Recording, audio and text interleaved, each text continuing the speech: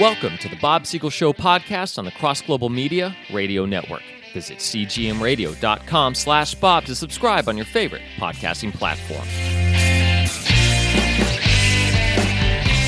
We're talking about the Holocaust. We're talking about the hatred of Jews that is rampant right now in our culture and has been around for centuries. Who or what is behind this? Where does this come from? People groups have fought from the time there were separate people groups. You know, Cain killed Abel. And as soon as there were different cities and cultures and nations, they've been warring from the time of civilization's beginning.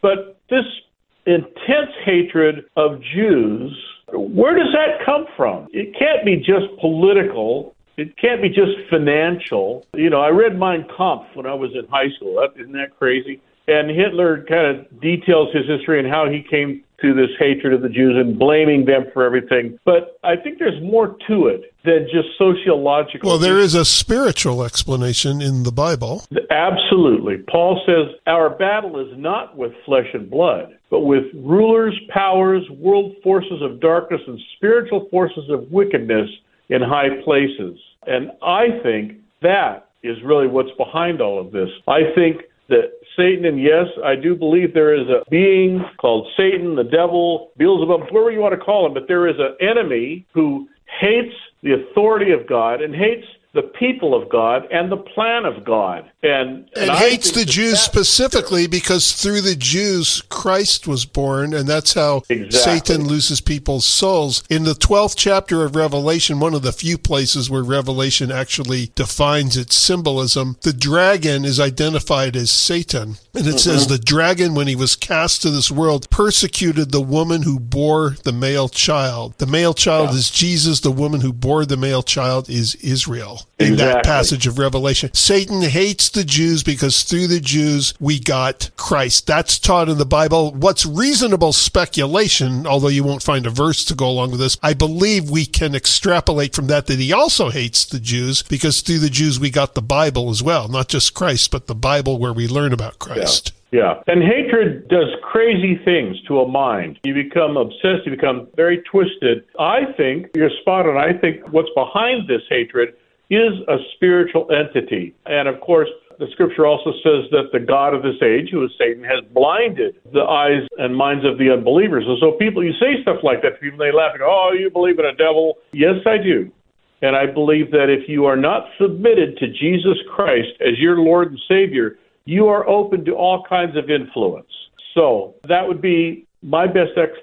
Yeah, and if you're out there and you don't think that there's a Satan, he's just delighted that you feel that way. As far as he's concerned, you go right on feeling that way.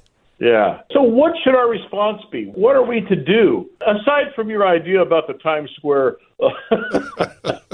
which I thought was... Well, as I always say, if everybody would watch Support Your Local Sheriff with James Garner and Walter Brennan and Bruce Dern, the world would be a better place. That's a classic. But what do we do? Now, I hear people say this all the time. Pray for the peace of Jerusalem, which I think that's a good prayer request. The problem is there hasn't been peace there since the get-go, at least in modern times in our history. But that line, pray for the peace of Jerusalem, is from Psalm 122. And it's during a time when Jerusalem was doing fine. And it was a prayer for the peace of Jerusalem, and if you will, for it to continue, for prosperity and peace within the walls. Well, I know one very practical thing people can do. Alumni and patrons that are giving money to our universities should withdraw it. Parents, I don't know what you're paying to send your kids to these colleges these days, but you got to believe me, you are paying too much. They should just be defunded until they start having a real education once again. That's a good point. I agree with that. Now, what about this? People say this all the time. Well, God will bless those who bless Israel. Now, I know you know where that comes from. God made a promise to Abraham. He said, I will make you a great nation. I will bless you, make your name great, and you will be a blessing. And I will bless those who bless you, and I will curse those who curse you. To Abraham, he said that specifically. And then he said, and in you all the families of the earth will be blessed. So there was there he's looking toward Christ, because one of Abraham's descendants would be Christ. Yeah, exactly. And then Isaac said to Jacob, cursed be those who curse you, and blessed be those who bless you. So that blessing continued on from one generation to the next. And then there's a story, interesting story. The Spirit of God came upon Balaam And he said to Israel, "Blessed is everyone who blesses you, and cursed is everyone who curses you." So I say yes.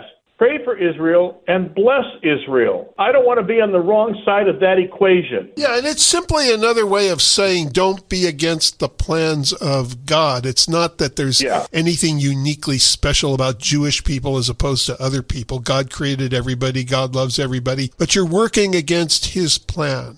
And that's the big picture that people need to get. And aside from it, and I had a friend that took me to task on that. He likes to correct everybody about everything. And he said, no, he says, Israel isn't God's people and blah, blah, blah, blah, blah. And I said, well, just leaving the biblical prophecies and promises and all of those things out, Israel's the only ally, the closest ally we have in that region. And they have been good allies to us.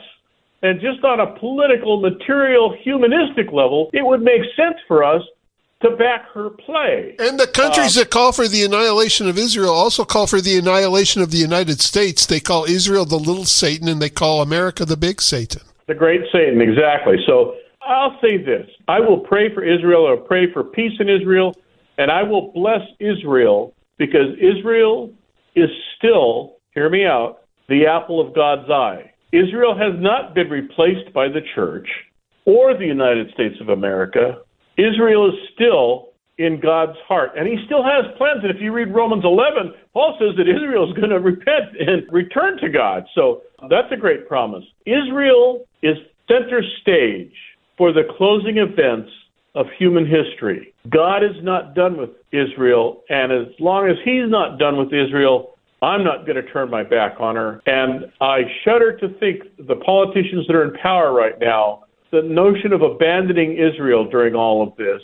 Talk is cheap, by the way. If you keep giving money to Iran, who then supplies Hamas with weapons, you're not backing Israel. Oh, and right now the Biden administration is talking about a special peace plan that's going to involve Iran. It's absolute insanity. It's like the old saying, the definition of insanity is doing the same thing over and over again and expecting different results. Well, Jim, it's always a pleasure to have you, and we'll look forward to having you on again next week.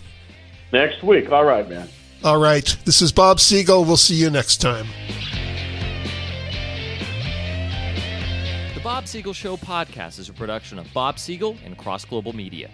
Visit us online and subscribe to the show at cgmradio.com/Bob.